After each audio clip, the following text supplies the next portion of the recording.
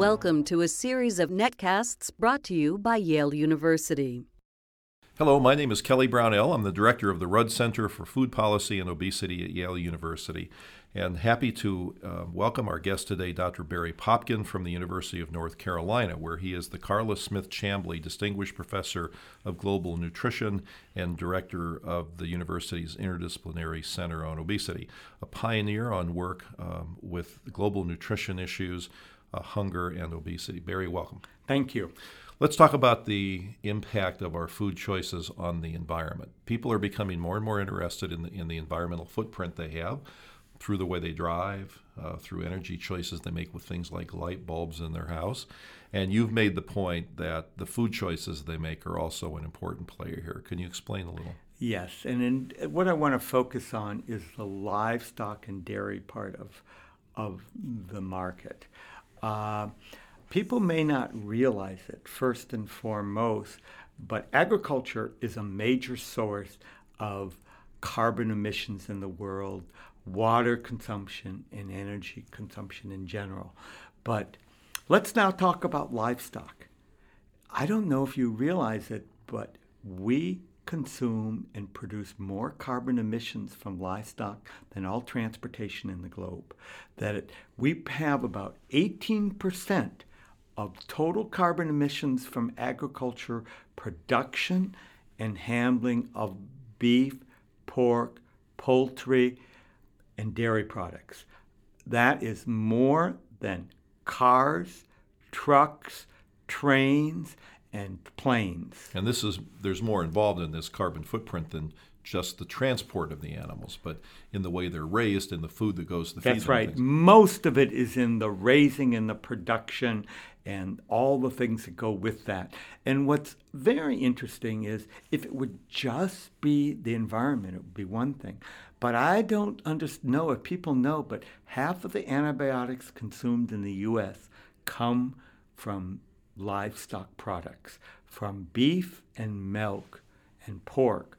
We are constantly giving our animals shots all the time with antibiotics. Why this becomes an issue is we're so concerned about antibiotic-resistant bacteria, which are killing literally hundreds of thousands of Americans yearly now, and we are getting it in our food supply. Why are animals given antibiotics? It's a way to speed up their growth.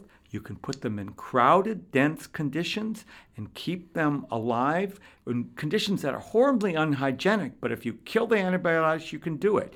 We actually did studies long ago on giving low-dose antibiotics to human children, and they would grow faster, but they'd lose their immune systems. We've destroyed the immune systems of the animals, but the unfortunate problem is the antibiotics pass into our system because they accumulate in their tissue and we eat it or drink it. So, can you talk about consumption of these sort of products in the American diet? I think what we don't realize is there was a very good study done by the National Cancer Institute and the AARP. They followed 530,000 people who filled out a very detailed, very complex dietary intake questionnaire. And over 10 years, they followed them to see how their health was affected. What they found was if you consumed about 5 ounces a day of red meat, and red meat included beef and pork, and their definition. So pork is not a white meat when it comes to death. In total deaths, in heart disease deaths, and in cancer deaths, there was about a 30% increase in both men and women from consuming 5 ounces a day of the red meat compared to 1 ounce a day.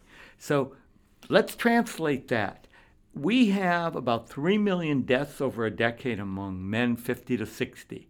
We would cut that to 2 million deaths if they cut down from a hamburger daily to one once a week.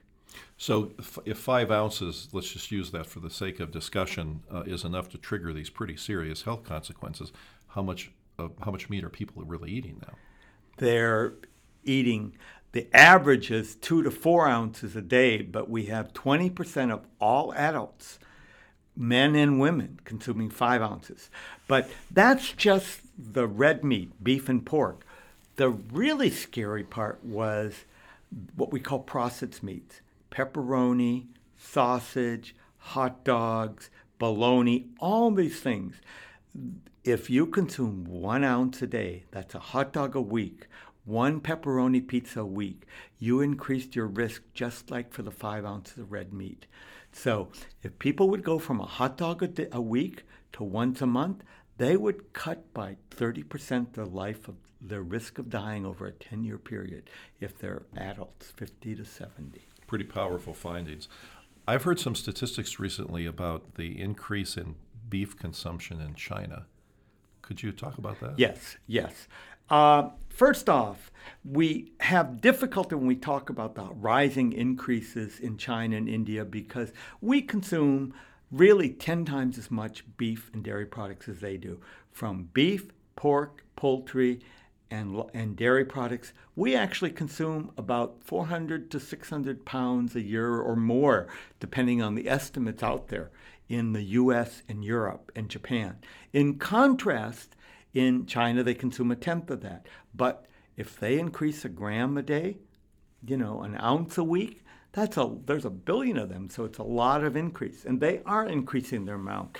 That maybe within 30 years, if they kept increasing, they'll consume a fourth of what we do. So it's a big increase on the global market that's really going to affect food prices, but they consume so much less than us that we can't tell them to stop when we are the pigs of the world in terms of eating animal foods. So given that they're in the developed countries, there's a high level of meat consumption, and given that it's happening in unlikely places like China and the size of the populations there, the impact on the environment could be very significant. It's right. That's absolutely correct. As they increase their production, it will have the same effects it has anywhere else in the globe, possibly more if it's not as sustainable, if they're not as conscious of it. But typically they're poorer and they do more. They reuse the manure. They do other things that we don't do. So they may actually use less fertilizer than we do in some countries. Some people joke in the fertilizer industry that they could burn much of the land in America because it's so laden with fertilizer. We over-fertilize. Most of the world under-fertilizes. So we actually use more energy per head of livestock than anybody else. So if you were a global health official, let's say, what kind of things might be done to help reverse this trend? Well, it begins with the subsidies of agricultural products. And we have focused all our energy, the U.S. government, the EU, the European governments, the World Bank, the regional banks. We focus on subsidizing and promoting livestock production. We need to focus on bean production and fruit and vegetable and healthy products, and that have a small global footprint in terms of energy, but also are healthier for people, and we're not. And it's a problem. We're really struggling with this. There are different groups of professionals interested in at least 3 different major views of food. There's groups of people concerned about hunger, another group concerned about obesity, and then yet another concerned about sustainability issues.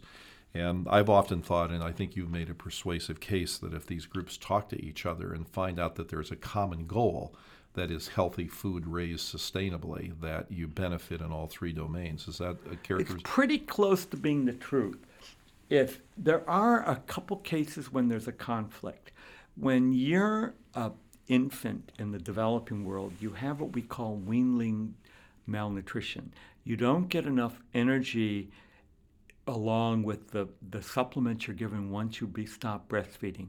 And one of the solutions we've often used is to give them a little vegetable oil, or if we could get them to have a little tiny bit of meat, or of course it could equally be a bean or a protein dish, they would grow fine. So the policies could be on a protein dish like a bean, or they could be on animal foods and oils, which aren't as healthy. And that, right now, is probably about the only conflict. Otherwise, healthy food will help everyone. This issue of the impact on the environment of the food choices that we make as individuals and as nations and as a world is becoming increasingly prominent in the eyes of the public. But still, we need champions like you to help make that point. So I'm grateful for the fine writing you've done and speaking on that issue. So thank you for joining us My today. pleasure. Thank you very much. So our guest today was Dr. Barry Popkin, Carla Smith Chamblee Distinguished Professor of Global Nutrition at the University of North Carolina and author of a book called The World is Fat. Please visit the Rudd Center website at www.yaleruddcenter.org for a variety of resources, including a list of the other excellent podcasts that we've recorded. Thank you.